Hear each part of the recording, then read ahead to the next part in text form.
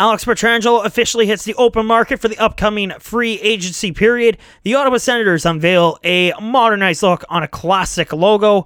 And Stars versus Lightning for Lord Stanley's Cup. Who takes home the holy grail of hockey? You'll find out our predictions coming up next.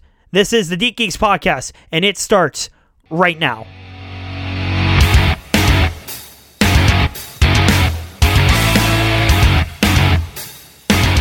It is the Deep Geeks Podcast. Welcome back to another episode. Glad to have you with us this week. I am Thomas Mercier. She's Amanda Sterkowski. And we are back for a brand new episode here on Spotify and on Apple Podcasts, wherever else you do find your podcasts.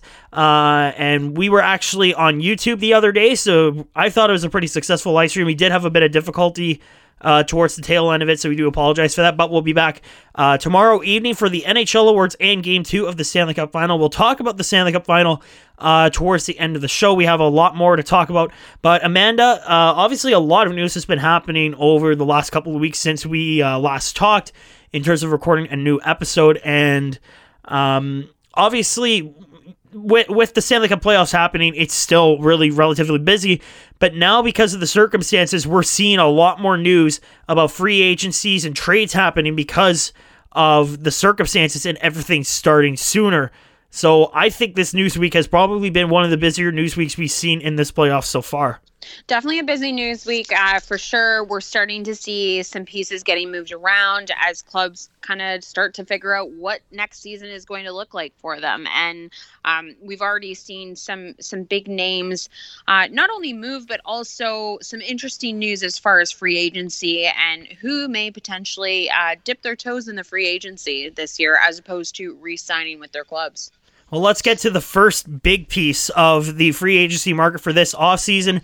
We touched on this during the live stream yesterday because news came out yesterday, actually, that Alex Pietrangelo will be testing free agency, which caught the surprise of a lot of people. People knew he was going to hit the free agency market, but there were still rumors that he could potentially sign a new contract with the St. Louis Blues. But now him and the Blues management have agreed that he'll test free agency, but it does not rule out that he won't resign with the Blues. There's a report saying he might, but now Pietrangelo, as you said, Amanda, gets to dip his toes into the free agency pool, and this sparked a debate online and kind of between us of where his next landing site could possibly be. You know, do we see him go back to St. Louis, or do we see him possibly end up with a new team and maybe end up being closer to home? I suggest to Toronto, possibly, but not unless the Leafs obviously make a lot more work. You and I agreed on that front. Colorado's in the mix as well, which I could possibly see, but again, you have to take Cale Makar's future contract into consideration. What happens with the other contracts down the road? Do you go after a new number one goalie? We don't know yet, but where in this free agency pool does Pietrangelo see himself, and what kind of contract is he looking for?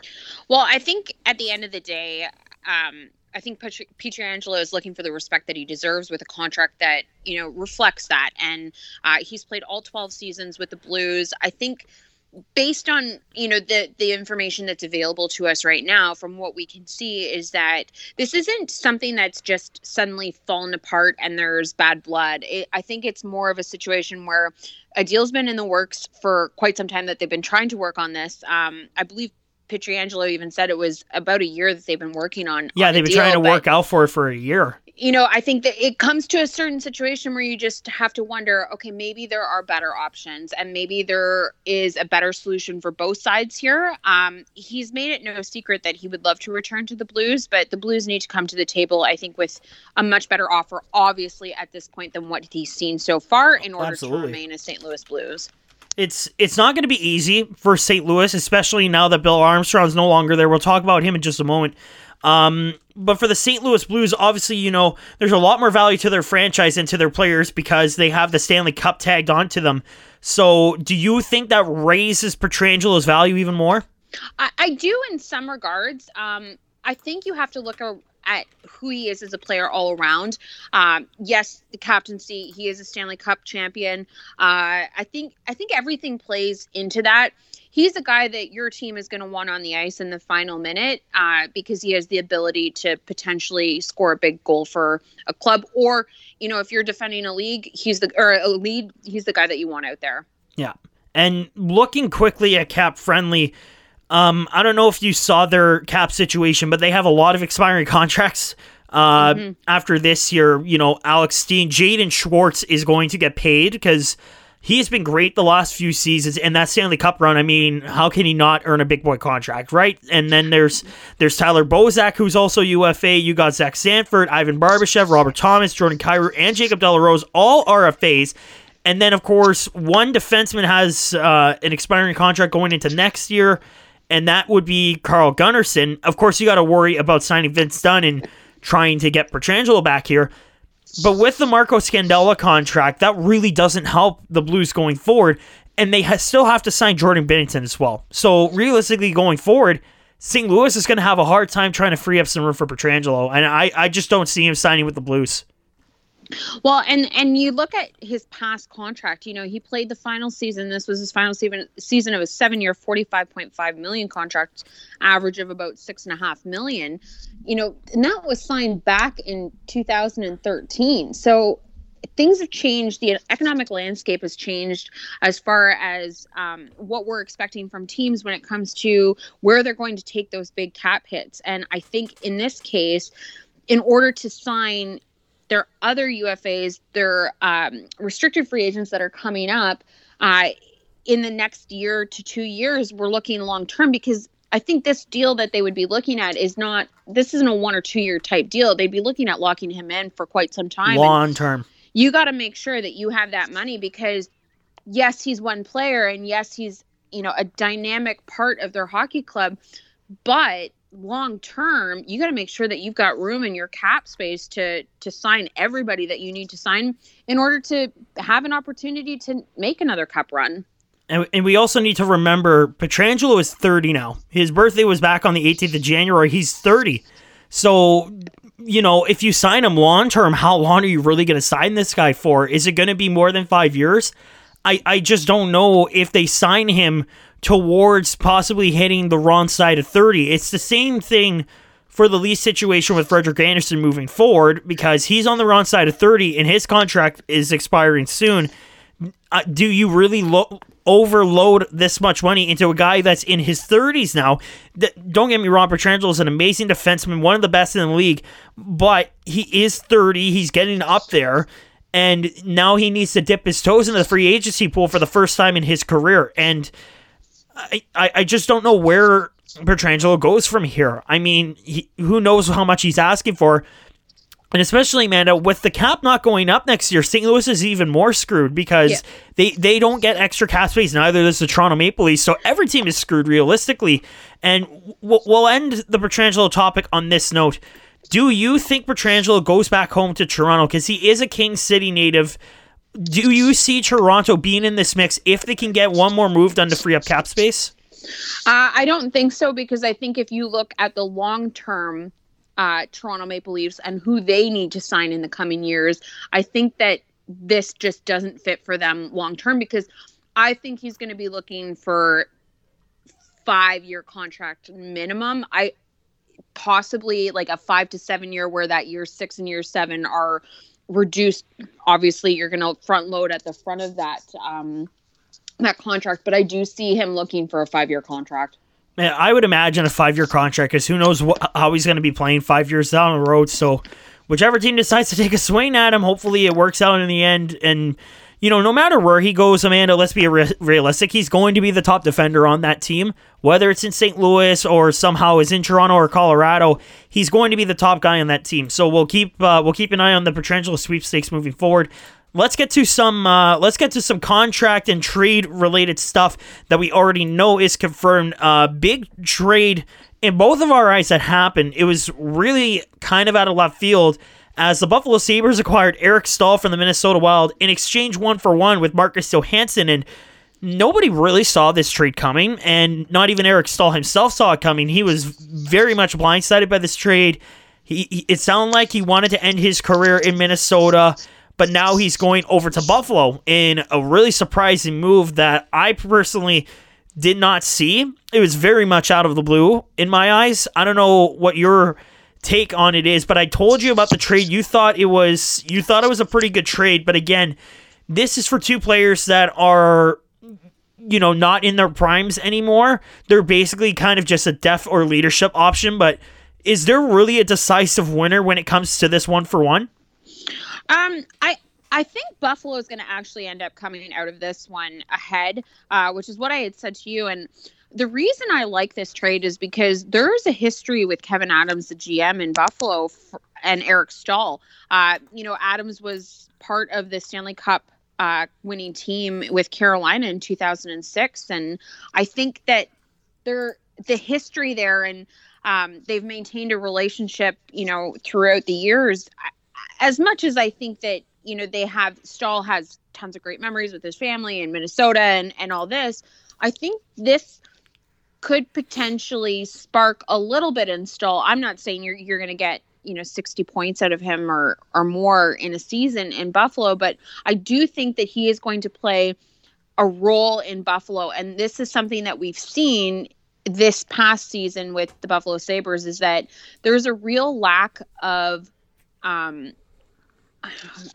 I think respect is kind of the right word, even though I'm not sure. I would say respect. Yeah. Yeah. I would say that. There's a lack of respect within that dressing room for management coaching staff. And I think bringing in a guy like Eric Stahl can have a major impact on your dressing room, because this is a guy who has been a proven leader, throughout his time in the NHL. And I just, based on how he has played, how his leadership role that he has taken on in different forms, I see this being a really good fit for him in Buffalo, and not necessarily to start off with. I think it might be a little bit rocky to start off with, but I think that, this is something that the Buffalo Sabres are looking for as far as that leadership and that respect within the dressing room. And I think he can bring that to this hockey club and help turn around what was a abysmal Buffalo Sabres season.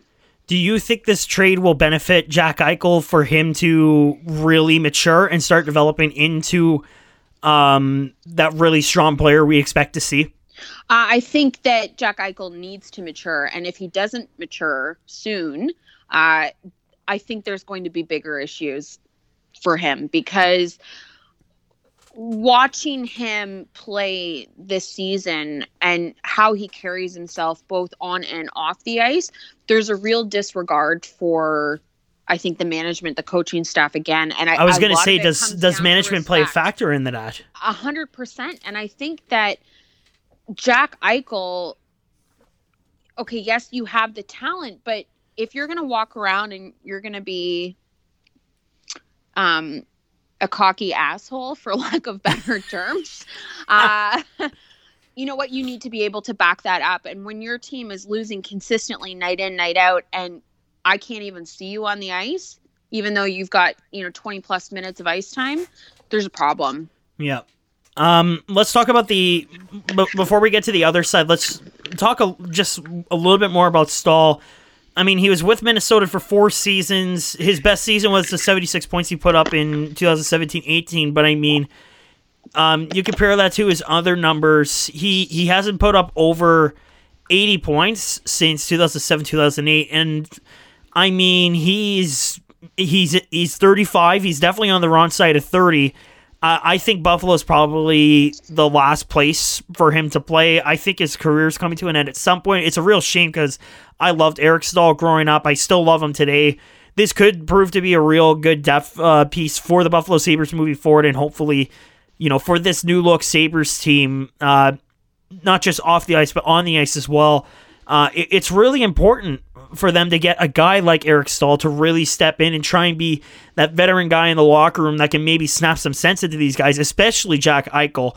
And again, Eichel is an amazing talent, but he does kind of have that attitude that just kind of rubs off wrongly, and that's only because of what he said about management and how their recent performance has been over the last few years. So I think this could work for Buffalo, but when you look on the other side, let's talk about Marcus Johansson next. He's only 29, so he's still got a lot of years left ahead of him. But I mean, last season was not a good year for him. He did average he averaged half a point per game and was a -12 with a really bad Buffalo Sabres team, mind you. He has put up decent numbers, and it has been kind of a 0.5 points per game guy throughout the majority of his career. I mean, the most points he put up was with Washington in 2016-17. But really for Johansson, he has only played the majority of his career with Washington, and then bounced to New Jersey for a couple seasons, for like 1.5 seasons, went to Boston, and then next thing you know, he's in Buffalo, and now he's in a brand new market in Minnesota. So do you think this move helps Minnesota in any way? Because again, they're locked up long-term with that Suter contract, and I mean, the Zach Parise contract is obviously holding them up, but they got great guys like Kirill Kaprizov coming through that system very soon. Like, do you think this trade for Minnesota is going to help them in any way, shape, or form? I think in some ways it will, because Johansson expects to move back to that center position, which is more of his natural position. And I think that in Buffalo, he was playing on the wing. Yeah, he's not a winner. It was terrible. No, so I think that this could be a good move for them. At the end of the day, as much as, we can talk about him and the impact that he's going to have on Minnesota, for me personally, I think the impact really comes down to Buffalo. And I think Adams made a really great move with this one. Yeah, I think for Minnesota, unfortunately, they lose a great guy like Eric Staal, but you still get a guy who's obviously younger than Staal by 6 years, so that might help a little bit, but I just don't think Johansson is the long-term solution. I think everybody knows that at this point. And again, you've got a really, really good prospect pool in your future. Absolutely. And, Johansson, I think the thing with him, too, that you have to figure into this is that because of who is part of that Buffalo Sabres organization, I don't think he ever really found a place within that hockey club. No. And I think that moving to a new market, moving back to your natural position, I think can only benefit him at this point. So I would expect to see him have a much better season next year, playing in a position that he prefers to play in. And you know what? You've got a group of guys that they're looking to him to be, one of the guys that they can go to. And, we need a goal right now. We're sending him out. To make something happen, to create these plays. And I think that their expectation, at least from a Minnesota perspective, is that he is going to be that impactful centerman and that he has those opportunities that are going to be available to him. Like, where do you see him fitting in on this team? Like, do you see him possibly playing on a line with the likes of Matt Zuccarello or maybe Parise or Jordan Greenway moving forward? I think him and Parise would be a good line combination for sure. Even with Fiala, I think would be a great mix, because Fiala's been really good for Minnesota since they got him. Yeah, you know what? I think at the end of the day, I think this is a team that he is going to fit in with and be able to produce offensively in a way that he hasn't since, that season with Washington where he had 58 points. Mm-hmm. Let's stay focused on Minnesota for a minute here, because something else did happen yesterday that came out in the news and was very surprising. The Minnesota Wild announced that they were not going to renew Mikko Koivu's contract, therefore making him a free agent. And he's played his entire 15-season career with the Wild. And something that bugged me, Amanda, was they didn't really do anything for Mikko other than a simple graphic just saying thank you. I thought that was kind of lackluster and a bit of a dick move, in my opinion, because he committed there for 15 seasons. Mikko Koivu's seen a lot of shit with that team. I think you can agree with me. I just think they could have done more for him. I can understand why they're not renewing his contract. They're clearly trying to move forward from their veterancy group of guys like Eric Staal and Mikko Koivu, and trying to make room for the young guns, like I said, Kirill Kaprizov, moving forward. So, does Mikko Koivu really continue his NHL career in the Western Conference, or do you see him maybe making that move to the East and just trying out a different market before his before his career does come to an end, because he is 37 and he becomes a unrestricted free agent. So really, anybody can grab him if they can get him for the right price. Like, where could someone like Mikko end up being? You know what? I'm not 100% sure he's coming back. And the reason I say this is because the comment that he made, or the quote that he is quoted as, sorry, that was a really bad tee up to that, but essentially saying that he's not going to rush it. So he doesn't want to rush any decisions regarding his future. He said he wanted to discuss things with his family, and obviously his older brother, Saku Koivu, who we all know, Montreal Canadiens, and then opted not to resign. I think they want to look at all options here, because 37 years old, you're nearing the end of your career. You're certainly not going to get, the big payout. But does he fit in a lineup? I think so. As a veteran, for sure. Absolutely. But it has to be for the right price, because if you look at the teams, that are likely to go after a guy like Mikko Koivu, you're looking at a team that's not going to have a ton of cap space, but wants to fill that leadership and that veteran role. And that's where he comes in. So who does that become? Honestly, until I think more pieces are moved around, I don't know exactly where he fits. And again, you look at his contracts over the years, where he's seen his standard contracts and then the extensions and then the 35 plus contract extension. He got paid $5.5 million for 2 seasons, so $11 million for 2 years, 5.5 in both those years. Koivu is unfortunately not worth that kind of money.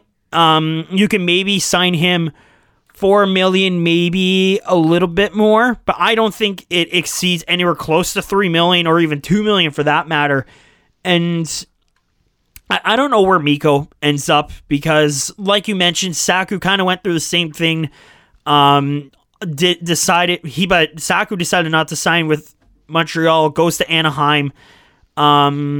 But could there be another Koivu in Montreal is the question I've been asked a lot, and I'm going to ask you. Do you see Mikko kind of continuing the Koivu tradition of being in a place like Montreal? Do you see that being a reality? No, not at all. No, I don't either, and I want to make that factually clear. I respect the hell out of Mikko Koivu. I just don't think, for someone of his age, I don't think he would fit with a lot of teams, because it's obviously he's a veteran guy, but again, he is very much on the wrong side of 30. His production has been lackluster, realistically, and I just don't think that this is going to work out very well for any team unless they get him for the right price. So realistically, moving forward, and we'll end the conversation on this. Do you think he returns to Finland maybe and just finish it out back home? You know what? I expect to see him, although I did say I wouldn't be surprised if he doesn't come back.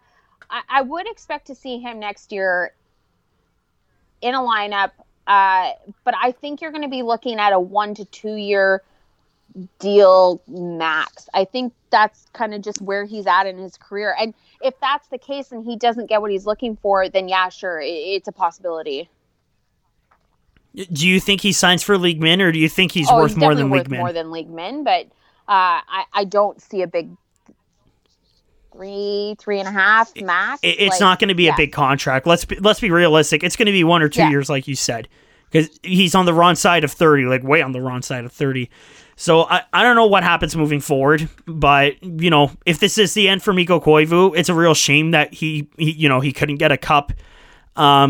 But wherever he ends up, I think he's going to be a really good depth option for anybody, realistically. So hopefully someone can keep the Koivu train going. And another contract signing that has happened, and this is an interesting one for me, because the Penguins have signed Jared McCann to a 2-year contract to keep him with the Pens, $2.94 million annually. So he's officially off the market. And I mean, for someone like Jared McCann, who has definitely seen a lot early in his career, He's been with a couple of different teams. He started off in Vancouver, didn't go as expected or didn't go very well. Goes to Florida, has a somewhat decent start with them, but then he comes to Pittsburgh and he starts to really pick up on the number pace. I just think for Pittsburgh, obviously they've made a lot of interesting moves this summer, and again, you and I have talked about it. Do you think signing Jared McCann to this kind of contract is the right move? Actually, I think that this is a really good move for them because it's not a huge cap hit for them, but I think he does play a role within this hockey club, and moving forward, they see potential in his game. He improved this season, and they feel that there's more to his game than what they've already seen being a member of the Pittsburgh Penguins, and I think it can only get better for him, and I think that this is a really great signing by the Pittsburgh Penguins. And he's still very young, too. He's only 24. He's still got a long way to go, but, is he kind of just that bottom six rental guy that Pittsburgh is trying to lock up for a cheap amount? Is that what they're trying to pull off here? A rental guy that, they're trying to lock up for a cheap amount. I do think he plays a role on this hockey club. And, he improved this season. One of the things that I think that he brings to the table as well is that he's looking to learn, and he's looking to learn from some of these guys, obviously, that have the experience on this hockey club, in the Sidney Crosby and the Evgeny Malkins of the world. But I think that he's a guy that, he's the type of person that has taken on whatever role has been given to him with the Penguins organization, and he's taken that in stride. Mm-hmm. And I think that that's something that's the type of guy that you want to have in your dressing room moving forward. No, I totally agree. And I mean, he's still young. He's still learning. I just don't know, looking back now, if he's really a first-round pick. I think Vancouver wasted a first-rounder on someone that probably could have gone second or third round, in my opinion. But that's besides the point. I do kind of like the lockup, but again, you bring back Kasperi Kapanen and you give up a lot to bring him back to Pittsburgh. What happens with Sidney Crosby and Evgeny Malkin down the road? What happens with your goaltending tandem? What's next for a guy like Chris Letang who gets injured every freaking year? Where does this team go forward? Because honestly, Amanda, I know you're a Pittsburgh fan, but I can't help but feel like the window is officially closed on the Penguins for trying to get back to a Stanley Cup. That's just my opinion. Let's have a look at the Dallas Stars of this season. True, I guess. You never know what can happen in a year, but there's a lot of pieces to the puzzle in Pittsburgh that need to be figured out before puck drops next season. Because at the end of the day, we know for sure there's going to be a goaltender move. That's without question. We expect to see something happen there.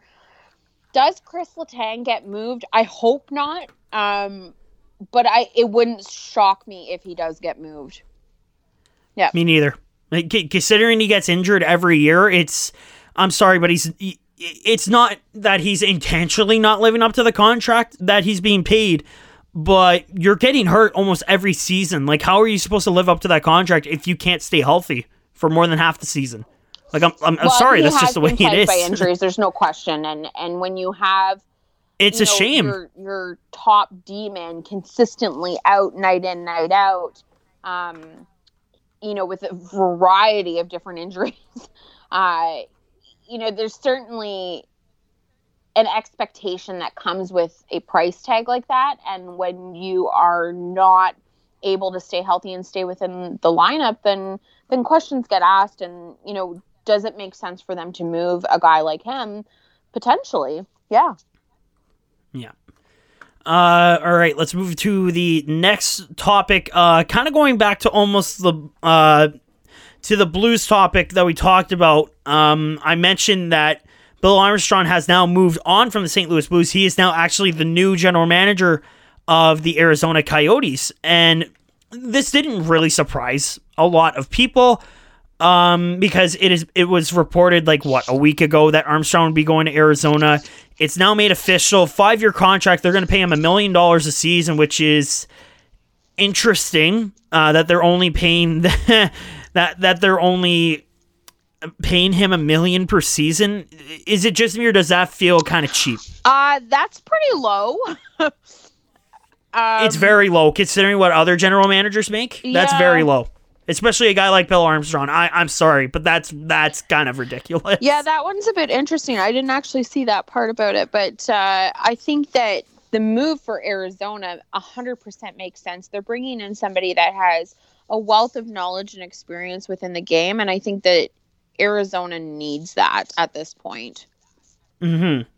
They need someone like Bill Armstrong because he really helped with that Blues team turn around and become the Stanley Cup champions back in 2018. He was that guy that made this, or pardon me, 2019. I'm getting my years mixed up. But he was the guy that really helped in the front office to help make that group in St. Louis and turn them into champions for the first time.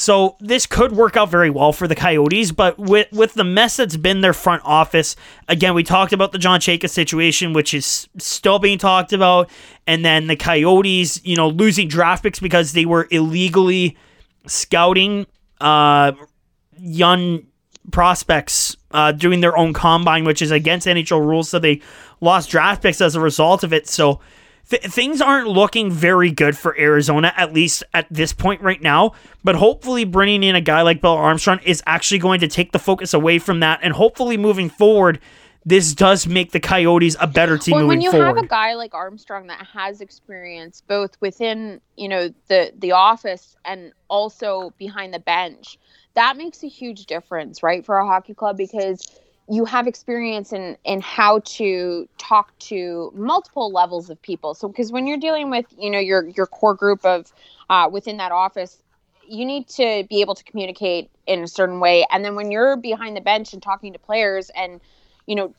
working on deals and doing this kind of thing, I think everything just lines up really, really well for Arizona with this. And I think for Armstrong, it makes a lot of sense for him to take on this role. He's been the assistant general manager in the Blues organization, and I think that the next leap was for sure to be the GM.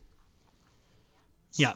Do you think Bill Armstrong is going to play a key role and can be able to get Taylor Hall to re-sign with Arizona? Do you see that being an actual reality? Oh, that's a good question. It's not going to be easy. I'll say that. It's not going to be easy. Like, you really got to convince Taylor Hall to stay in a place like Arizona, especially if you have no fans moving forward. I think that a lot of it comes down to not only the ownership group within the Coyotes, but now that you have Armstrong coming into play, Gutierrez is the president and CEO. They're making changes within the office that, it cultivates that winning culture that they want and that they want to go after, and the ownership seems committed to that. So does it help Hall resign? I don't know. At the end of the day, probably not. That's not going to be the big piece, but I don't think that it hurts them in any way. That's for sure. Yeah. One move that the Coyotes did make, and we'll just talk briefly about this, was they have officially locked up Adin Hill for one more season on a one-way deal. And I mean, Hill didn't have the greatest season last year, but he was still a decent backup option. So do you like the signing by Arizona? You know what? He's a decent backup option. I think that that's the best way to put it. Yeah. But I don't know what happens next year for Arizona, because a lot of people are telling the Coyotes to get rid of Darcy Kemper, which, why would you get rid of Kemper so soon? It wasn't really his fault that the Coyotes crapped the bed, but, you do you, whatever. Let's get to a really big focal point that's being talked about during the playoffs right now, and that is the starting point of next season. Now, with how well everything's been going in the bubble and how much sooner it's potentially going to end, they've actually moved the draft from Thanksgiving weekend a week earlier, so the draft is going to be happening a little bit sooner. I believe the free agency will be taking place at the same original date they touted, But now, Amanda, it looks like the season may not be getting started until later December or even until January of next year. But again, Bettman said this on national television. There's no definitive decisions or plans just yet. Nothing set in stone. It's the same thing with the OHL, same thing with the Canadian Hockey League. It's the same thing with every league at this point. We don't have an official or definitive start date. It's not set in stone. Nobody knows when it's going to happen. And people are kind of losing their minds about this. And I want us to kind of bring them down to earth. A season is still going to happen. Let's be realistic. There's still going to be a season happening. If it slips to late December or January, I think it's for the best. I really think it's for the best because you can't have these guys, start right away as soon as your playoffs ended. This isn't Major League Baseball. They have to take time. The free agents need time to actually shop the market. And these players went through a lot of stress these last few months. They need a couple months off. So I'm perfectly okay if this gets pushed to late December or January. But do you see this being the right move for the NHL if they push their start date back? One of the things that we heard right from the get-go from Bettman was that December 1st target date was basically a soft target. Nothing was ever set in stone. They had the ability to move it back if they felt like it was going to be necessary. And we can sit here and talk about this particular topic for hours, honestly, and go back and forth about what we think is best and what should happen, what shouldn't happen. But the reality is that from now until, even if we were looking at a December 1st start date, there is so much that could happen between now and December 1st because everything is so completely up in the air at this point. At this point, as we're recording, obviously the border remains closed. Which becomes a logistical thing. Then we're talking about, are fans going to be able to be in the arena? Bettman has said how they start the season is not necessarily how they're going to finish the season. So does that mean that teams are starting without anybody in their arenas? Does that mean that some people are allowed in? You can have socially distanced, groups within the arena. Who knows what that looks like, right? At the end of the day, the goal is that they're going to have an 82-game season, full playoffs, and they want to try and stay out of the summer months as much as possible. To be completely honest, I absolutely love watching hockey that matters during the summer. It's exciting, but is that realistic moving forward? Obviously not. It's going to take probably a couple years for everything to kind of get back to how it would normally be to allow that same type of off season for players, because you're not going to be able to cram 82 games in from January until April and then start playoffs in April like we typically would see. So no matter what, this coming season is going to be extended into the summer months if they're able to get going. And then, even coming into that 2021-2022 season, is it realistic to then turn around that quickly and start, in September for training camps? Probably not. So there's a lot of, the NHL needs to come up, which I'm sure they have at this point, a long-term plan on how to recoup from having to adjust the schedule to, accommodate obviously COVID. And we're seeing firsthand here in Canada and without question in the United States that cases are on the rise, things are changing, everything is ever changing. So to speculate whether or not the season gets going in December or whether it gets going in January, I have no idea at this point, because I think at the end of the day, nobody has any idea. Well, you brought up the 2 points that I wanted to talk about. Let's talk about the first one. Bettman said speculated something pretty rare. He said that it is possible that next season is going to start without fans, but they're going to transition to some fans in the rinks if things do get better. At the end of the day, do you see there actually being fans in the stands, whether it's at the start, midway, or towards the end? To start, no, absolutely not. No, obviously not.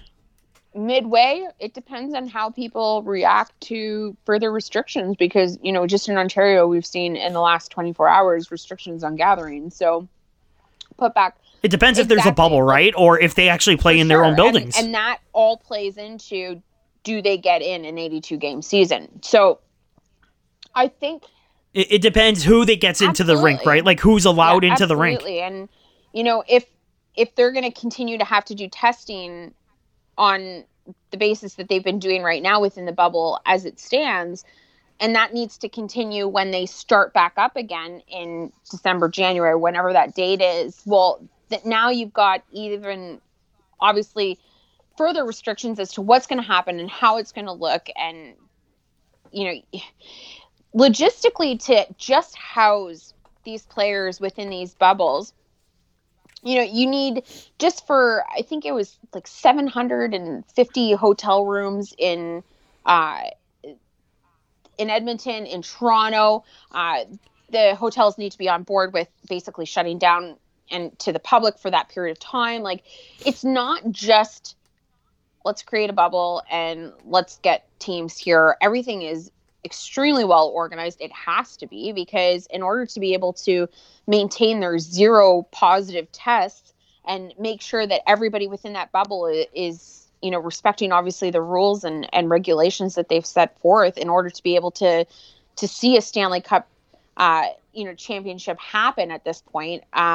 It's hard to say, right? Because there's just, I don't know. I can't see fans being in place until at least mid to late season next year. Mm-hmm. And I think that obviously NHL teams, they're saying that 50% of the money comes from obviously fans being in seats, for hockey clubs. So 50%, to make up 50% of your revenue, that's pretty tough. Thankfully, the NHL, obviously you've got your merch, you've got your concessions, you've got your corporate sponsors, you've got it all, right? The TV sponsors, like packages, it goes on and on. So it's not that it's a one stream revenue, whereas when you're dealing with the OHL, we talked a little bit about this yesterday, the fan base and people being in the seats is what pays, in those smaller market teams. Obviously, we've both been to games in Mississauga where there's nobody, and yet the team is doing well financially because they have the big sponsorships. But a team like, we'll use Sudbury Wolves as an example. They rely on people being in those seats because your sponsorship packages that you're getting with the team are not very big. They're not paying for very much. So, when you're dealing with the NHL, obviously at a different level. So, but still 50% revenue stream, that's a lot to make up. Yeah. Next question I'll ask you. Do you actually see the NHL squeezing in an 82-game schedule? I do, but they need to be realistic about when it's going to be played. Bettman talking. There's no all-star break. There's no way in hell there's an all-star break. You can't afford an all-star break. I think with Bettman's comment about we want to get out of the summer months as much as possible and avoid playing, in July and August. Typically, we see a Stanley Cup happen usually anywhere from the 2nd to 3rd week of June, just depending on how the playoffs have gone. And then you've got your NHL awards at the end of June, and then that's it. And free agency starts July 1st, and we go from there. I don't know how the NHL is going to squeeze in 82 games and stay out of the summer. I'm sorry, I don't see it. Think it's going to take a couple years, in my opinion, to adjust to getting back to a October start date, puck drop on a regular season, finish in April, and start your playoffs. It's the same thing with the Ontario Hockey League. They're trying to squeeze in an almost full schedule. They only took away 2 games, and they're trying to avoid the summer. I don't see it. I don't know why they think that this is going to be okay moving forward. I want to see hockey, but if they're saying they don't want to go into the summer months, but they're planning to play a full 82-game season, I'm sorry, but no. We talked about this good luck with that. Yesterday about an OHL season. If we continue to see the numbers increase, teams are expecting to have training camps kind of open up mid-November for that December start date. Well, that's not going to happen. Mm-hmm. So things are going to most likely, as things continue to change, and that's the thing with this, is that it's very hard to put plans in place. You can have an overall plan, but at the end of the day, control is not, we can't control what's going on. So it's, yeah. No. I mean, we can control the COVID outbreak, but we can't control what these mega millionaires are doing with their business, because this is a business. So I know Bettman made his plan pretty obvious, but nothing is set in stone, and literally anything and everything will change.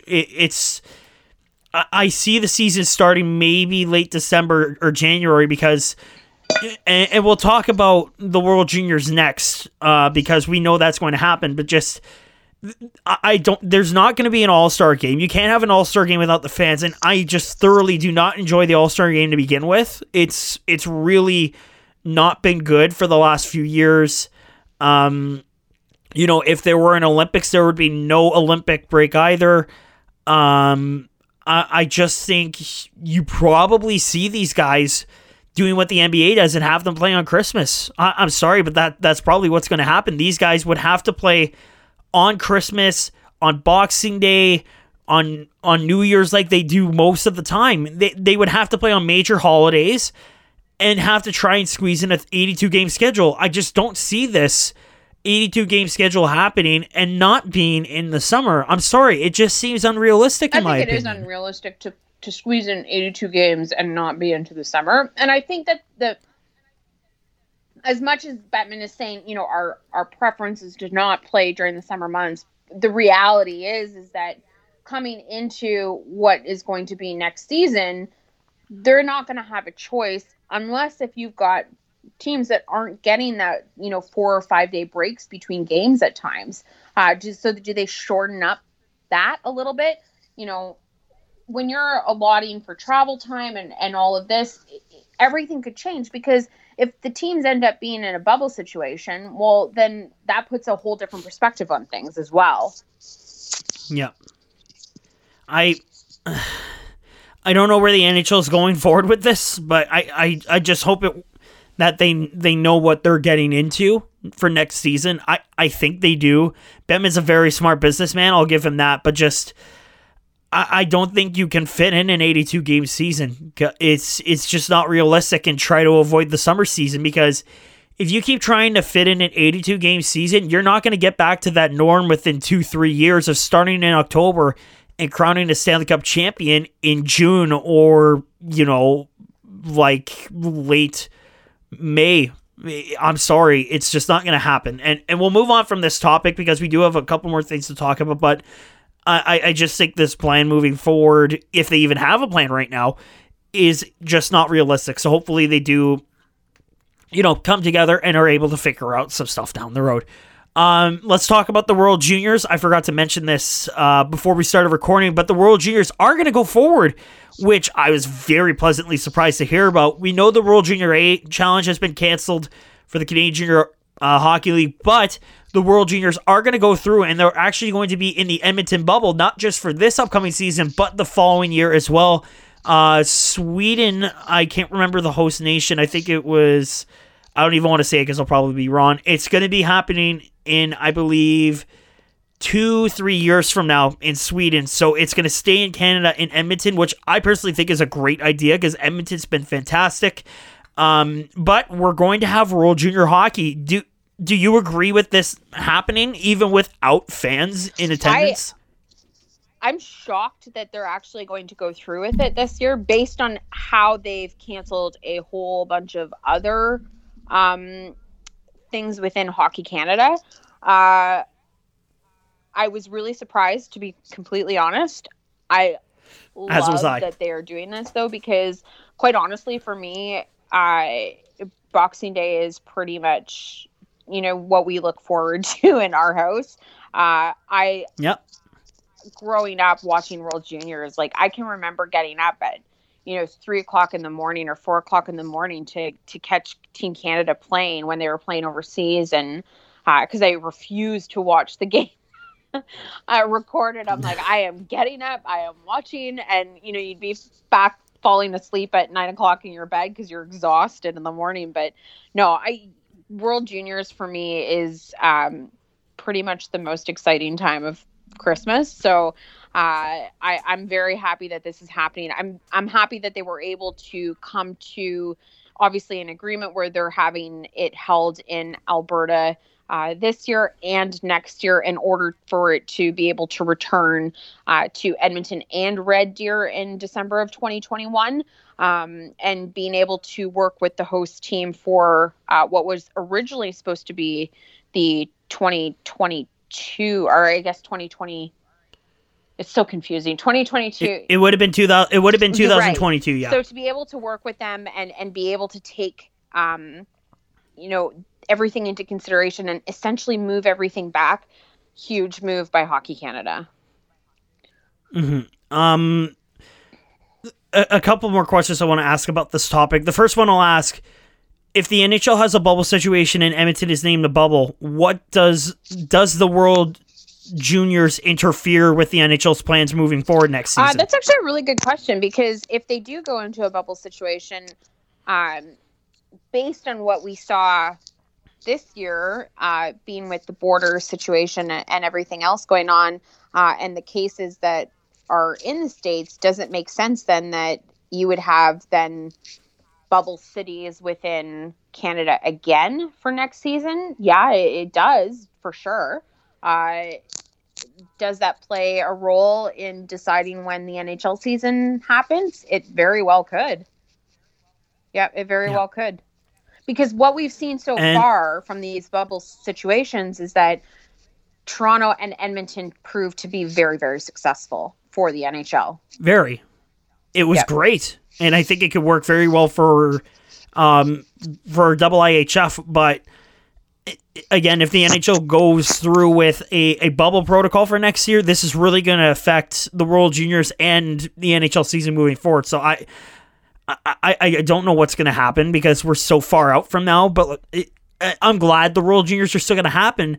But, does something change if the NHL says we're going to play in a bubble, you guys can't come here? What happens then? It's definitely something to explore at that point. But I think obviously those kinds of details have already been worked out, because we wouldn't have seen an announcement like we have that it's going to be for sure held in Edmonton for this year. I think that would have been something that would have been potentially held off for a little while, but I would say that those decisions have been made. And final question I'll ask you about the World Junior topic. Does the tournament lose some of its magic without fans 100%. Being in attendance? And do you think it'll be the same though? I think the experience for people watching at home will be very similar, because whether the fans are there or not, especially when you're playing overseas and you don't maybe have that strong contingency of Canadian fans, although they seem to come out of the woodwork and are everywhere, even when we're playing overseas. But I think that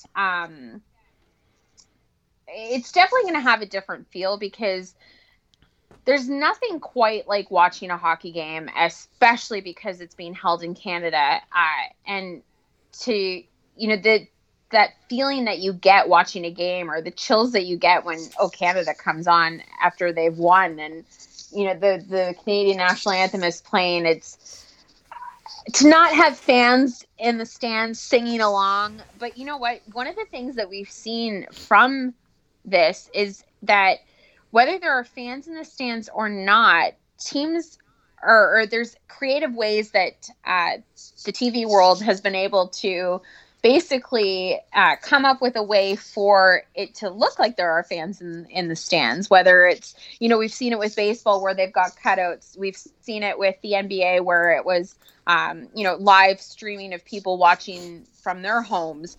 So do they opt to maybe go that way to kind of help with the experience for those that are watching at home without fans in the stands? Who knows? Do you think they'll tarp the seats off like the NHL did to just make it as simple as possible? Definitely. I definitely see that happening. Do you think they have the same setup with the NHL does, or do you think they're going to keep it simplistic or do anything at all? I would say that it would probably be very close to or if not exactly what the NHL has done, just because it has worked so well. Yeah. And I promise this is the last question about it, but what does that mean for the different groups. Like, if they're going to play in Edmonton, how do they stretch out this tournament? Because, they initially were supposed to be in Red Deer and Edmonton, but that's not the case anymore. How do you squeeze in both those groups to make this tournament last as shortly as it's supposed to? Like, do they stretch this tournament even further? That's actually a really good question, because if you think about it, at the end of the day, we've seen multiple venues in the past when it comes to World Juniors, just because of the round robin games. Once you get into the medal rounds, you're fine, but just to be able to get in those round robin games from the get-go with the number of teams that are there, you're definitely going to be looking at probably 3 games a day in one arena, which is a lot, right? So expect some kind of interesting, I think, time slots for games. I mean, if the NHL can get away with it, I'm pretty sure the IIHF can get away with it, right? Absolutely. Moving on to the next topic, something that completely kind of flown under the radar for me. I completely forgot about it until just now, but the Leafs have a new member of their coaching staff. It's Manny Malhotra that'll be joining the Maple Leafs as their new assistant coach, of course, replacing the recently departed Paul McFarland, who's now going to be with the Kingston Frontenacs. Amanda, you and I obviously do remember Manny Malhotra being a great player in the NHL, especially with Vancouver. He was on their bench for, I believe, a couple of years. He was there in the bubble this year, but is now going over to Toronto. What kind of change does this bring to the Leafs bench moving forward to join Sheldon Keefe's group? Well, remember that Malhotra is from Mississauga, so it's a kind of a homecoming him, right? And it's an interesting move for sure, but I think that he definitely brings something to this hockey club. And, at this point, I think the Leafs need whatever they can spark in order to have a good season next year. Absolutely. And I mean, for the Leafs, obviously, they were trying to look for a new assistant since McFarland left. Do you think Malhotra was probably the best candidate? Because in my opinion, he probably was, but I still didn't see him leaving Vancouver as soon as this. I didn't realize that he was really on the radar for Toronto, but definitely, I think, a great move by the Toronto Maple Leafs. Yeah, absolutely. I love this move. I think Dubas, again, with another great move to bring in someone experienced and who has been in the NHL as long as he has. I think that's really important for a young Leafs core going forward. So I think this is another great move by Dubas. I haven't seen any negative comments about Bernie Malhotra because he just seems like a genuine guy, and he's that kind of guy that this young Leafs core would love to have on their bench. Now, tomorrow, of course, you and I will be live streaming our reactions for Game 2 of the Stanley Cup Final, and we'll talk about the Stanley Cup Final in just a moment. But before that will be the NHL Awards. I think we're going to do a small stream for that. If not, we'll talk in our pregame before the game starts. But there's 5 categories that have not been revealed yet, which will be revealed tomorrow night. That's the Calder, the Hart, James Norris, Ted Lindsay, and the Vezina. Now, there, of course, have been some winners that have been announced already. Of course, we talked about Leon Draisaitl. Bobby Ryan won the Bill Masterton. We actually forgot to talk about. Sean Couturier won the Frank J. Selke. Bruce Cassidy won the Jack Adams Award, which I don't necessarily know if I agree with, but whatever. Lou Lamoriello wins the GM of the Year award. I think this is a great choice. I thought Uncle Lou was working his magic, and look at how close the Islanders came to making the final. That's an amazing run for Lou Lamoriello. And I mean, the old man has still got it. Still got it. He's still got it. It's honestly hard to believe.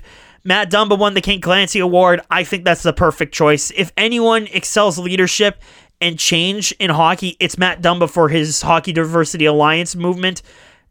There's no other choice for me, in my opinion. Is there another choice in your mind? No, I think that the right person won this award. Absolutely. McKinnon won the Lady Bane. Mark Messier Award went to Mark Giordano. No surprise on that front, really. Rocket Richard is actually shared between Ovechkin and Pasternak. The William N. Jennings is also being shared between Tuukka Rask and Yaroslav Halak. And the Willie O'Ree Community Hero Award went to Dampy Brar. Now, let's quickly talk about the 5 candidates or the 5 trophies and their respective candidates. Of course, the Calder, just to run people through it again, Quinn Hughes, Dominic Kubalik, and Cale Makar. You and I, Amanda, pretty much already talked about who's probably going to win it. We'll talk a little bit more about tomorrow if we do live stream during the award show, but who is your lockdown for the Rookie of the Year? I don't remember who I picked the first time we talked about this. Do you? Well, I think you and I agreed as great as it would be to see Kubalik win it. I just don't think this is not a 3-horse race. Yeah. I really think it's going to be Cale Makar. I can't help but feel like it's going to be Makar. Like with what he accomplished this season, I mean Hughes might win it too, but Cale Makar, man, he's the future of that team defensively. That's just my take on the whole thing. I think Hughes wins this one. I respect that. I'd be happy with either or. I just think with Cale Makar and how he came in the middle of the playoffs last year and scored in his first game, that just showed me right away how much of a leader this guy's going to be on the defensive line. Like, is that a fair statement? I definitely think that's a fair statement. There's no question that he was outstanding this season for the Colorado Avalanche. And so, as was Quinn Hughes for Vancouver. I wasn't expecting Vancouver to get this far, man. I really wasn't. And you know what? I think that's a testament to full credit to them lineup, right? Because nobody thought that Vancouver was going to be in a position where they were this season, but these guys within that room believed in their abilities and believed that they could, as a team, get to this point. And I think that Vancouver in the coming years is going to be a team that is going to be on everyone's radar. They should have gotten bounced in 4 games, but then in comes Sacherdamko and almost steals the series for Vancouver up until Game 7. So, I mean, that young core moving forward for Vancouver, oh boy, look out. Getting to the heart, Leon Draisaitl, Nathan MacKinnon, Artemi Panarin. Again, for me, this is a 2-horse race. I think Panarin, he should be in the conversation, but I don't think he's going to win it. I personally think the heart should go to Leon Draisaitl. I think it should go to Nathan MacKinnon. Again, you and I disagreeing. I don't get me wrong. Either one of them I'm happy with. I just think for Leon Draisaitl to step out of the Connor McDavid spotlight and be the true leader this year in terms of points, I think that makes him a real MVP in this league. But then again, Nathan MacKinnon was an absolute stud this year on an already stacked Colorado team. Again, I could see either or winning this, but I can't help but feel like for Draisaitl to be the first German to ever win the Art Ross, I think he's going to take home the heart as well. That's just my honest opinion on it. Well, we'll see tomorrow. We will see tomorrow. The James Norris, this one for me could go either way. It could be John Carlson, it could be Victor Hedman, or Roman Josi. Obviously, the playoffs do not play a factor. I think that the award might go to Victor Hedman. I think Victor Hedman is honestly going to win this award. I don't get me wrong, Carlson had a great season, but I just think Victor Hedman has been a defensive staple in this league for a long time. And I think Hedman's time has finally come to have that Norris go into his cabinet. Yeah. So I'm glad you and I agree on that. I'd be shocked if Josi somehow wins this. Don't get me wrong, Roman Josi's a great defenseman. I just don't see him winning this. Again, it's a 2-horse race in my opinion. I agree. Now, the Ted Lindsay Award is the same candidates as the Hart Trophy. This is hard too. You know what? I would give the Hart to Draisaitl, and I would give the Lindsay to Nathan MacKinnon. I don't think it's going to be the same guy that wins the same awards. I think Draisaitl will be named the MVP, and I think McKinnon's going to get the Ted Lindsay. And, when we talk about the Ted Lindsay, the thing with this is that this is judged by members of the Professional Hockey Writers Association. So if we think about that and take that into consideration, Panarin could win this actually because he broke out in New York this year. I still have to think that MacKinnon ends up with the Lindsay as well. I personally think MacKinnon will as well. again, I just think Draisaitl was the MVP this year, but McKinnon was probably the most impressive player among the board, and especially, for me, watching him play is just phenomenal. Honestly, watching McKinnon is just fantastic. So, again, the Ted Lindsay could go either way. I don't think this is a two-horse race. I think literally any one of these candidates are deserving of the award.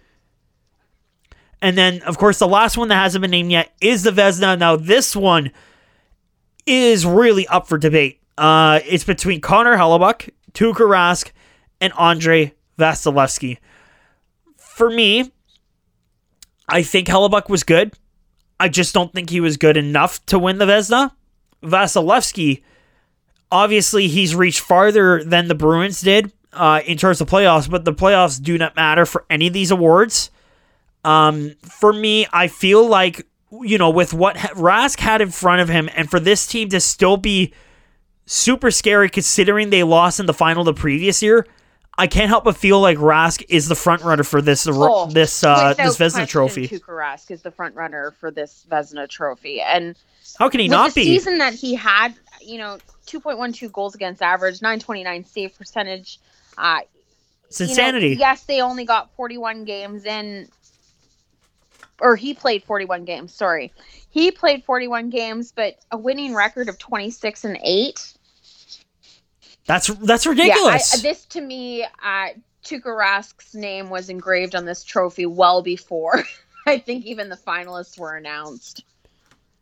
I mean, Vasilevskiy should definitely be in the conversation for it, but I just think what Tuukka Rask did this season was kind of the year that a lot of people were looking for Tuukka Rask. And I think Rask exceeded expectations at this point of the year because, they lost to the Blues in the Cup final. Everyone thought they were going to rebuild and go right back to the start of the drawing board, but they were right back to being contenders until they ran into a really hot Tampa Bay squad and before Tuukka decided to leave the bubble for personal reasons. But because of regular season achievements alone, I can't help but feel like Tuukka Rask is the frontrunner for this award. No, I agree. So we'll find out who is going to take home some hardware tomorrow night.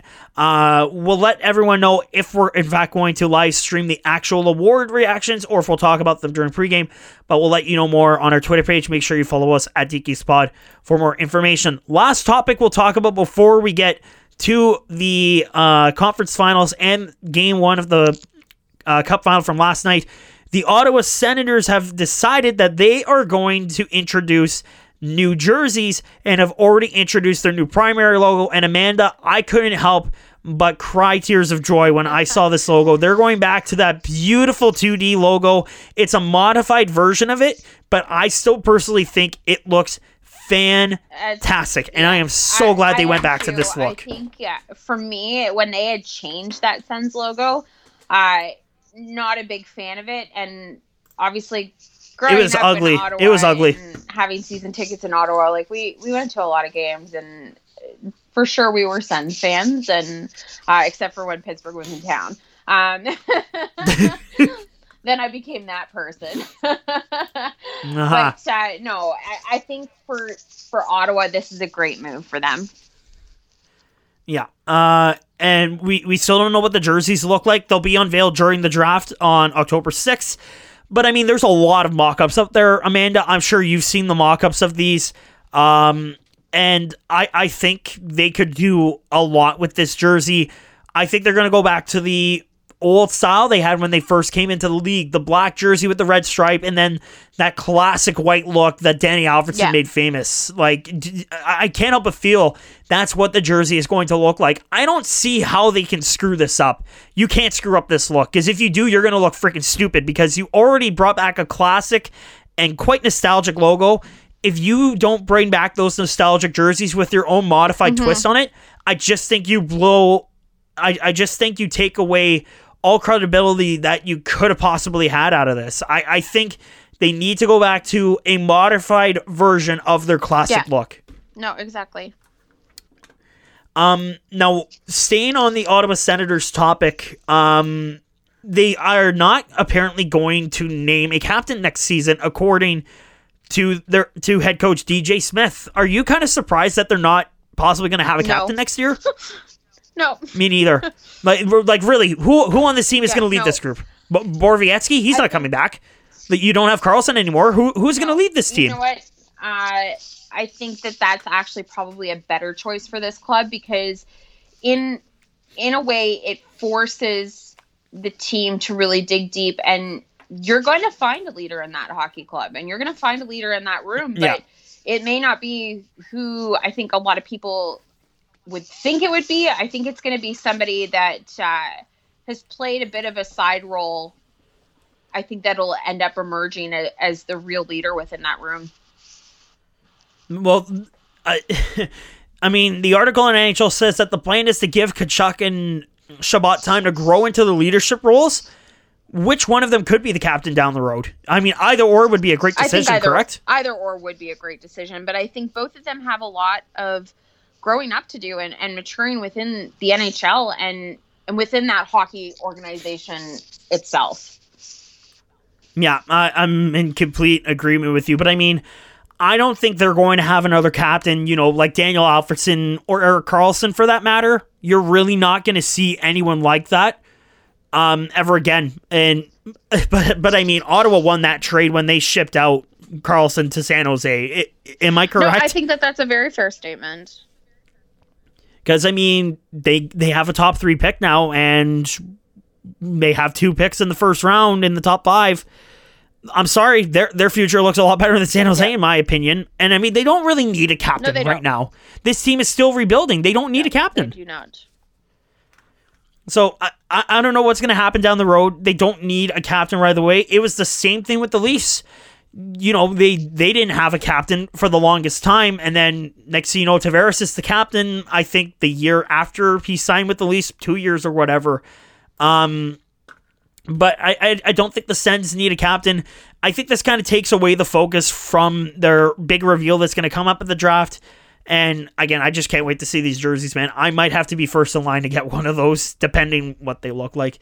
But let's get to the reason why we're here, Amanda. We're now in the Stanley Cup final. And again, like you and I said on the live stream last night, it's hard to believe we are actually got here. Given the circumstances, I'm shocked that we're here. But here we are. We're in the Cup final. We're finally going to see the Stanley Cup handed out, even though some people believe that this is a meaningless playoffs. It's not like they're handing out a participation trophy. They're handing out the actual freaking Stanley Cup.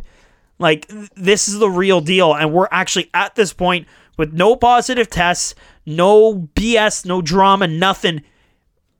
I take back everything I said about the NHL moving forward with this. They knocked it out of the park. They really did. Now, obviously, we didn't record an episode last week. I was feeling a bit under the weather. You were traveling, so we decided to push it and then just not do it. And hopefully the live streaming makes up for it. But let's talk a little bit about the conference finals before we talk about Game 1 from last night. Now, let's actually start in the Western Conference. I want to start here because the Dallas Stars exceeded any expectation I had for them moving forward. I thought this was going to be an absolute cakewalk for Vegas.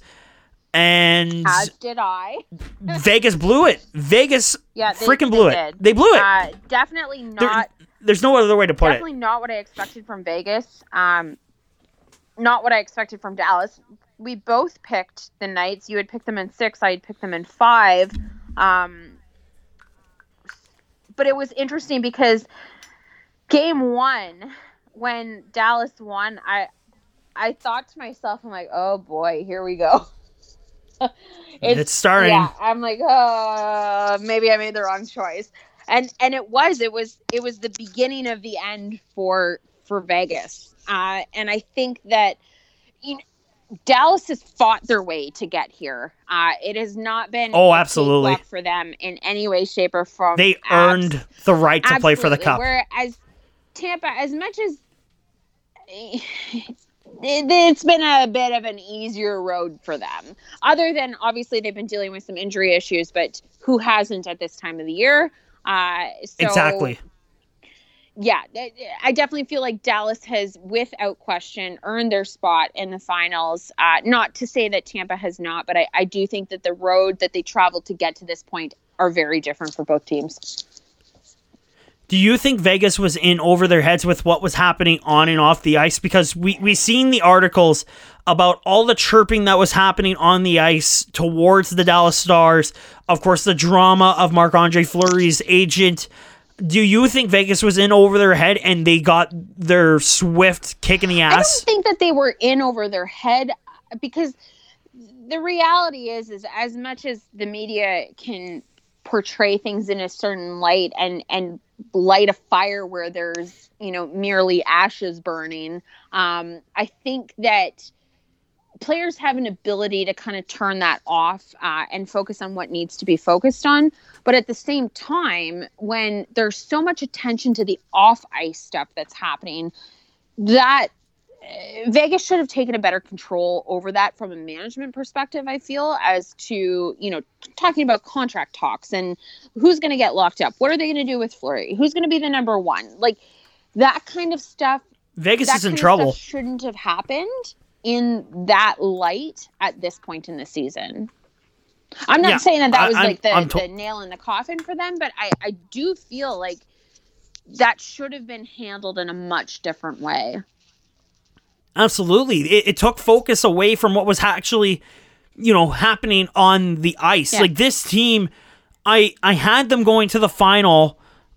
I really thought they were going to the final. I know you don't think they were in over their heads, but I personally think they were. The way they were chirping and taking the focus, taking themselves out of the game, led up to their ultimate demise. You look at game number 5. They were up 2-0. They start chirping. They sound like idiots. And then Dallas embarrasses them and wins it in overtime. You can't tell me that this team was not being humble and was not in over their heads. Like, this team played totally different in this series than any other series that they have played this year. I mean, they nearly got knocked out by Vancouver. But I think with that series, it's shown that Vegas finally ran out of gas. Like, they really ran out of gas. That series took a lot out of Vegas, without question, because Vancouver, man, did they ever stretch that one out? Because, like we talked about earlier, nobody expected Vancouver to perform to this level at this point. Or Thatcher Demko, for that matter. I'm not saying I'm surprised to see Vegas out, but considering that in this series they were, being cocky and just focusing more on chirping than their actual play. Mind you, this series was relatively close. Like, every game was relatively close, but Vegas still fell short and they just did not perform like they were supposed to. And that's why this underdog Stars team is in the final. And like you said, they probably had the toughest journey out of any other team, and it looks like they made it look easy. And Dallas has earned their right to play for the cup. And after last night's game, hell, Amanda, they might actually win the goddamn thing. Well, I told you I picked Dallas, so we talked about this yesterday, and don't rub it in, okay? Don't rub it in. I'm doing it for differences, okay? I want there to be a decisive winner when this is all said and done. If you win it, totally fine by me. I just think Dallas could very well do this. And we'll talk about game 1 in just a moment. But now we need to talk about the other side of the table going into the final. This series didn't look close after game 1. It looked like it was going to be an absolute cakewalk for Tampa Bay. The Islanders made it really interesting, but at the end of the day, Tampa still ends up winning this series. I'm honestly not surprised that Tampa won this series. Are you? No, not at all. Yeah, me neither. But I mean, after game 1, immediately after game 1, when they went up like 5-2, I'm like, no way the Islanders are going to win this series. Like, they were just not playing like they were playing throughout the rest of the playoffs. It was an absolute mess. It was a mess. Yeah. Like, the game 1 was a disaster. Like, that's probably the worst game I have ever seen them play this year. Well, and do we not both pick Tampa? We did both pick Tampa, right, to win? You picked Tampa to win in 6, and you nailed the prediction. And I'm still mad about it. I did. Rub it in. Terrible loser. So, So am I. Ask So am my I. family. Even when we play like board games with the kids, Jeff's like, "Are you gonna let them win?" I'm like, "No." Are you out of your mind? There is no mercy here. Yeah, I'm that mom. No mercy, absolutely none. But and Tampa didn't really show very much mercy, especially in game and one. You know what? Why bother? Why should they? Why should they? Because they're out to send a message, especially in game one. And the message was received loud and clear. And Tampa, without question, is the team that should be playing in the finals. Well, considering what happened last year, they have a lot of demons to exercise, and they're just one step closer. But I mean, wow, man, did they ever embarrass the Islanders on a couple of occasions? That was it was kind of hard to watch at points, because I seen a lot of people saying, the Islanders didn't need Tavares. Yeah, maybe you didn't need Tavares to get you to this point, but I don't know.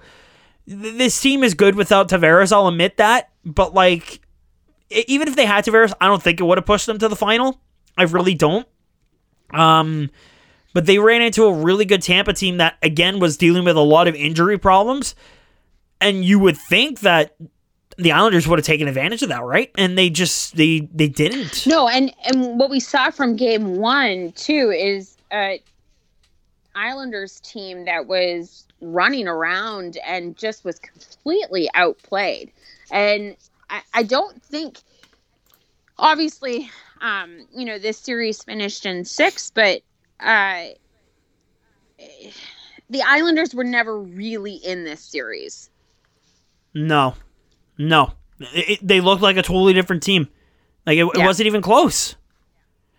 I'm not surprised that Tampa is in the final. And again, I wanted them to make the final because after last year's embarrassing exit, they needed to find a way to bounce back because, like you and I said on the live stream, that they had two choices. They either blow it up and start again from the beginning, or they run with the same group and try and improve. And you know what?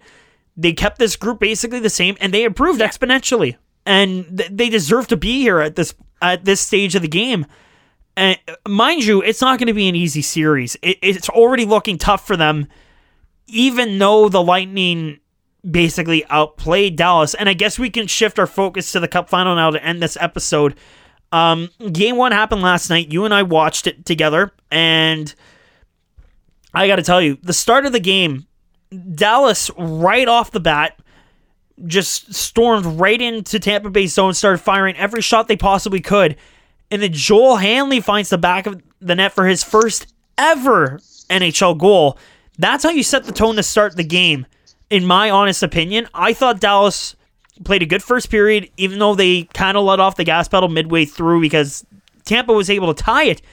But then it was all, I shouldn't say it was all Dallas because the shot totals were not even close, Amanda. The shots at the end of the game were 36-20. And I'm trying to find the shots from the first period. I'm having a hard time finding this. But the shots were so one-sided in the second and third period. How the hell does Tampa Bay not, tie this game? I was utterly dumbfounded with what happened last night and how I don't want to say unorganized this Tampa Bay team was because they weren't unorganized. They ran into the story of the playoffs, and we talked about this last night. Anton Khudobin is playing out of his goddamn mind. This is not the same Khudobin we've seen in the past. Tampa had 22 shots on goal in the third period compared to 2 by Dallas. And that's unacceptable if you're the Stars. I think that Tampa outplayed Dallas last night, but Khudobin outplayed Vasilevsky last night, and that's what it came down absolutely. to. If I could give the Vezina for playoff performances, Khudobin wins it hands down.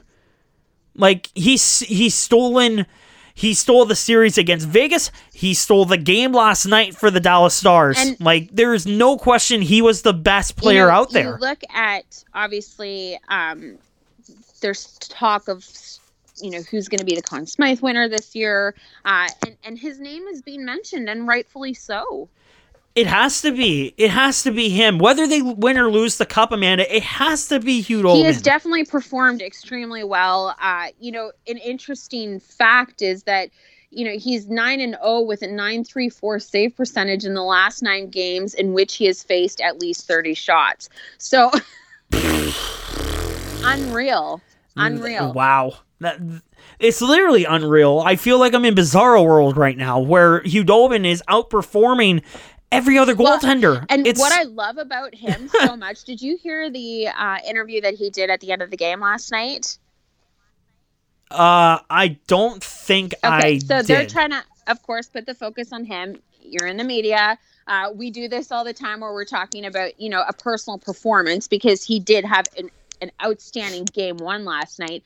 And probably the best of his playoff career. To talk about is his teammates, the play of his teammates, doesn't want to talk about himself. This is a guy that has the ability to carry this team and get them that Stanley Cup win. No, we're only 1 game in, so much could happen. And we know way too well to never count out Tampa Bay, because they're going to react in a way and come back firing on all cylinders in game 2.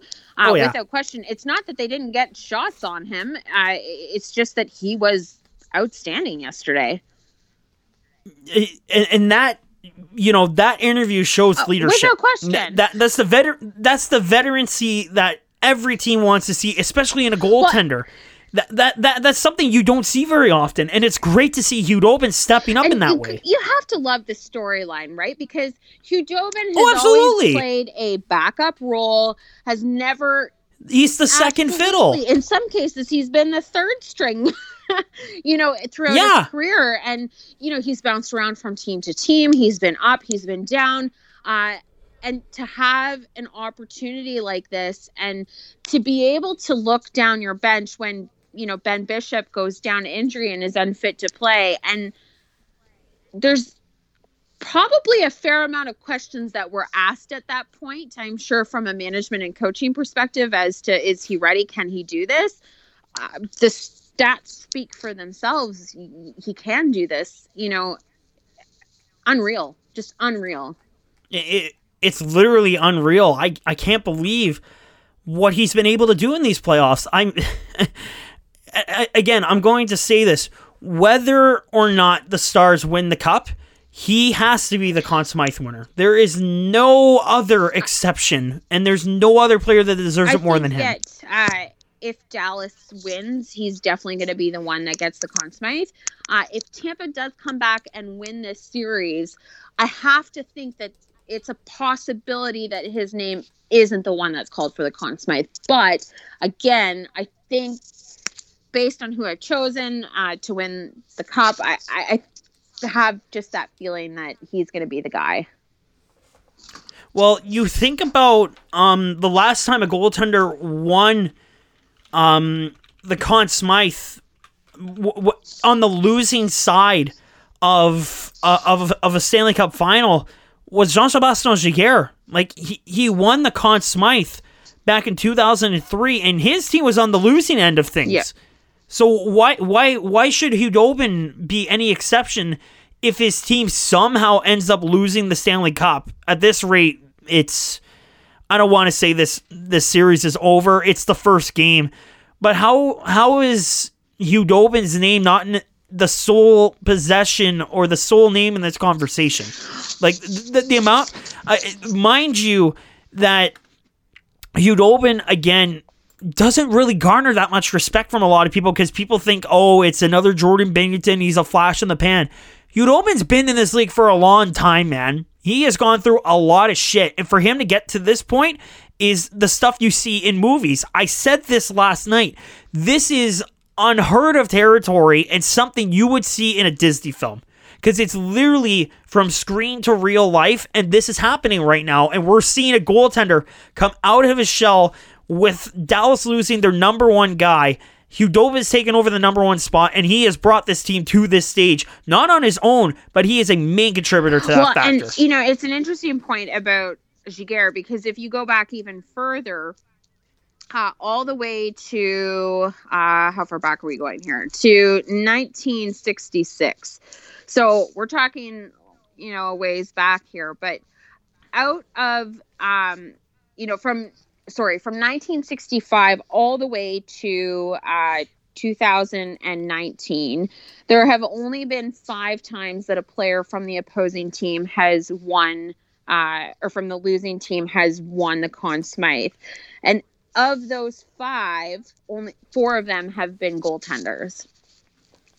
And Jaguar's the most recent one, correct? You've got Ron Hextall from 1987, Glenn That's Hall not surprising. from 1968, and I am going to say his name wrong, Roger Crozier from the Detroit Red Wings in 66.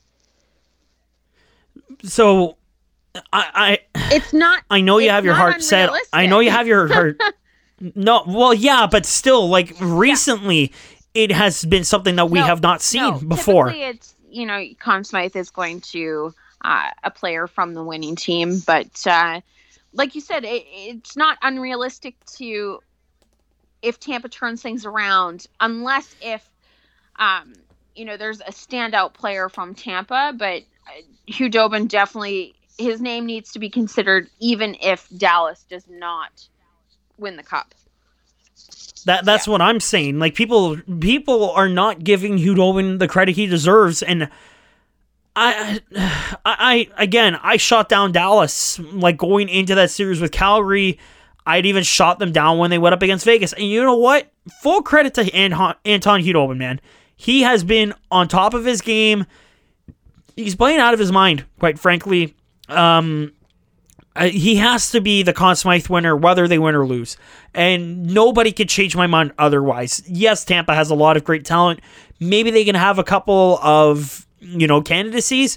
But in terms of overall performance throughout this playoffs, nothing compares to what Anton Hudobin has been able to do. Nothing comes close. No, I think that's fair. So I mean, we'll talk more about it tomorrow because it's going to be a very pivotal game too. Because I mean, if Tampa goes down 2-0, it's not going to be good for them. And we'll talk about this more leading up to the game tomorrow because we do have a bit more to set up in terms of the game time. But I mean, Amanda, I'm surprised we're at this point. I didn't think we were going to get to the Stanley Cup final, but here we are. I'm glad to see we're finally going to hand out the cup. I originally thought that there should be an asterisk beside the name, but you know what? Considering how well the NHL's been handling things and how professional these teams have been, there won't be an asterisk. This will be an official Stanley Cup champion, and whoever wins the cup is more than deserving of winning the cup because I picked Philly and Vegas to be the final. I was totally wrong. But we got 2 great teams. We got the underdog against a powerhouse team from the Eastern Conference. And I hope this series doesn't end quickly. I want it to go the distance. But it would just be great to see this all come to an end and to finally see someone lift the Stanley Cup above their head. Absolutely. It's incredible that we've gotten to this point. So it makes it special, right? That we were able to watch hockey that mattered in, August and coming into September, of course. But yeah. Honestly, nobody thought that this was even we were gonna get to this point. So the fact that we're here and we're still talking about this, obviously, it's special. It's special that they were able to make it happen this year, and I commend the NHL for putting everything together and really making a playoffs that mattered. Yeah, and a playoffs that was pretty damn entertaining as well.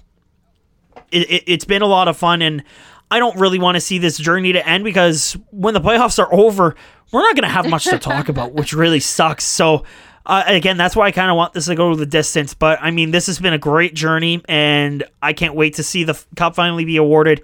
No matter which team it is, it's going to be very special for either side. So, hopefully we get there sooner rather than later. And at this rate, it sure looks like we're getting to that point. But that is going to do it for another episode of the Geek Geeks podcast. Our 20th episode is in the books.